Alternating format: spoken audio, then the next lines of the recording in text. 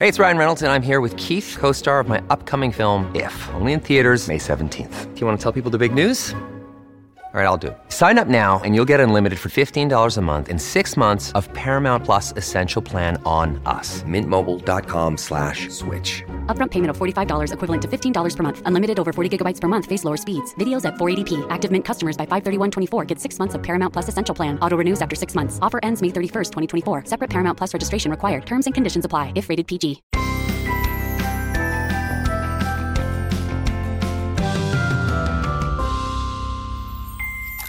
Hello and welcome to Bites of Health, where we hope to take a bite out of your parent worries each day with sound advice and guidance. Every morning, we'll answer a commonly asked pediatric question in 5 minutes or less.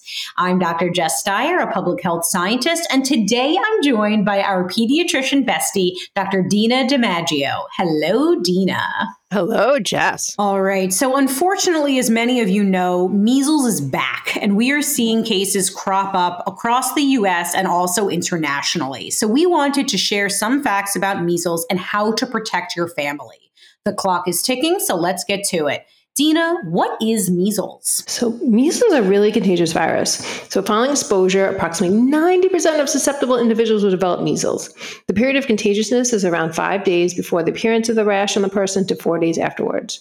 And the scary thing is and why it's so contagious is that it may be transmitted in public spaces, even without person-to-person contact. Yeah, people don't realize that if an infected person is in a room and if they leave that room and someone else walks into that room and is not properly vaccinated, they can become infected even 2 hours after the infected person leaves the room. It is that highly contagious.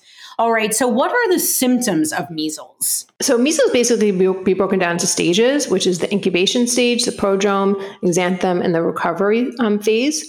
The incubation period is 6 to 21 days with a median of about 13 days, and it begins after the virus enters via the respiratory mucosa or conjunctiva. The prodrome phase usually lasts for about 2 to 8 days, and symptoms include fever, fatigue, loss of appetite, followed by conjunctivitis, cold-like symptoms with runny nose and cough. About 48 hours prior to the onset of the exanthem or rash, or the classic measles rash, patients may develop these what's called Koplik spots, which is classic a sign of measles. And they're 1 to 3 millimeter whitish bluish elevations with a red base, typically seen on the inner cheek opposite the molar teeth. This, however, does not occur in all patients with measles. Then comes the exanthem or the rash phase, and it appears 2 to 4 days after the onset of fever. It looks like a red, flat, initially blanching rash, which classically begins with the face and spreads down to the toes. After 3 to 4 days of this, the rash darkens to a brownish color and begins to fade. Now, there's a recovery phase and the immunity phase. So the cough may persist for a few weeks after measles, and fever usually lasts 3 to 4 days, but may last longer if there are complications. Immunity after measles virus infection, though, is thought to be lifelong. Mm-hmm. And we have something that can prevent this, right? We have a vaccine that is over 97% effective. And I bring that up because, I always say we're victims of our own success. And most of us haven't ever seen measles because of how effective the vaccines are. So can you tell us what are some of the complications of measles? So complications are pretty common, with one or more complications occurring about 30% of the measles cases. Diarrhea is the most common complication, but ear infections are also pretty common. People can also die from measles, which most deaths are due to respiratory tract complications, such as pneumonia or encephalitis. Another complication is called acute disseminated encephalomyelitis, which is a demyelinating disease, which causes symptoms such as fever, headache, neck stiffness, seizures, and mental status changes like a coma. Another complication is called subacute sclerosing panencephalitis. Both of these are hard to say, which is a fatal progressive degenerative disease of the central nervous system that usually occurs 7 to 10 years after the initial measles virus infection. Wow. Yeah. I don't think people realize how serious it can be. And in addition to those things, there could be hearing loss issues, as you said, brain swelling. I mean, there can be potentially serious complications.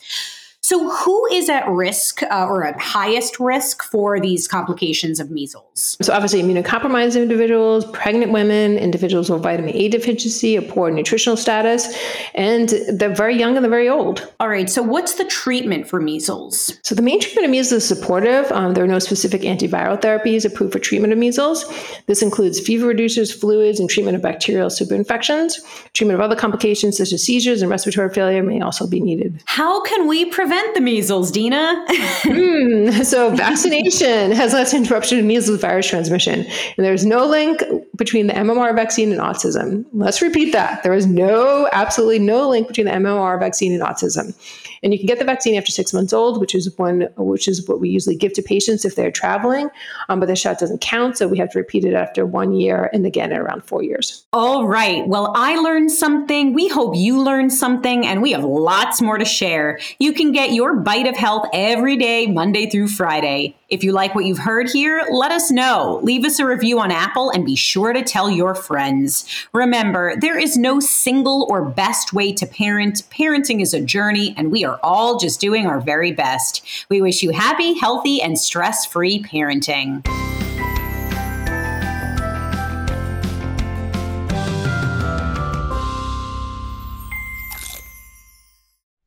If you like this podcast, can we recommend another one? It's called Big Picture Science. You can hear it wherever you get your podcasts, and its name tells part of the story.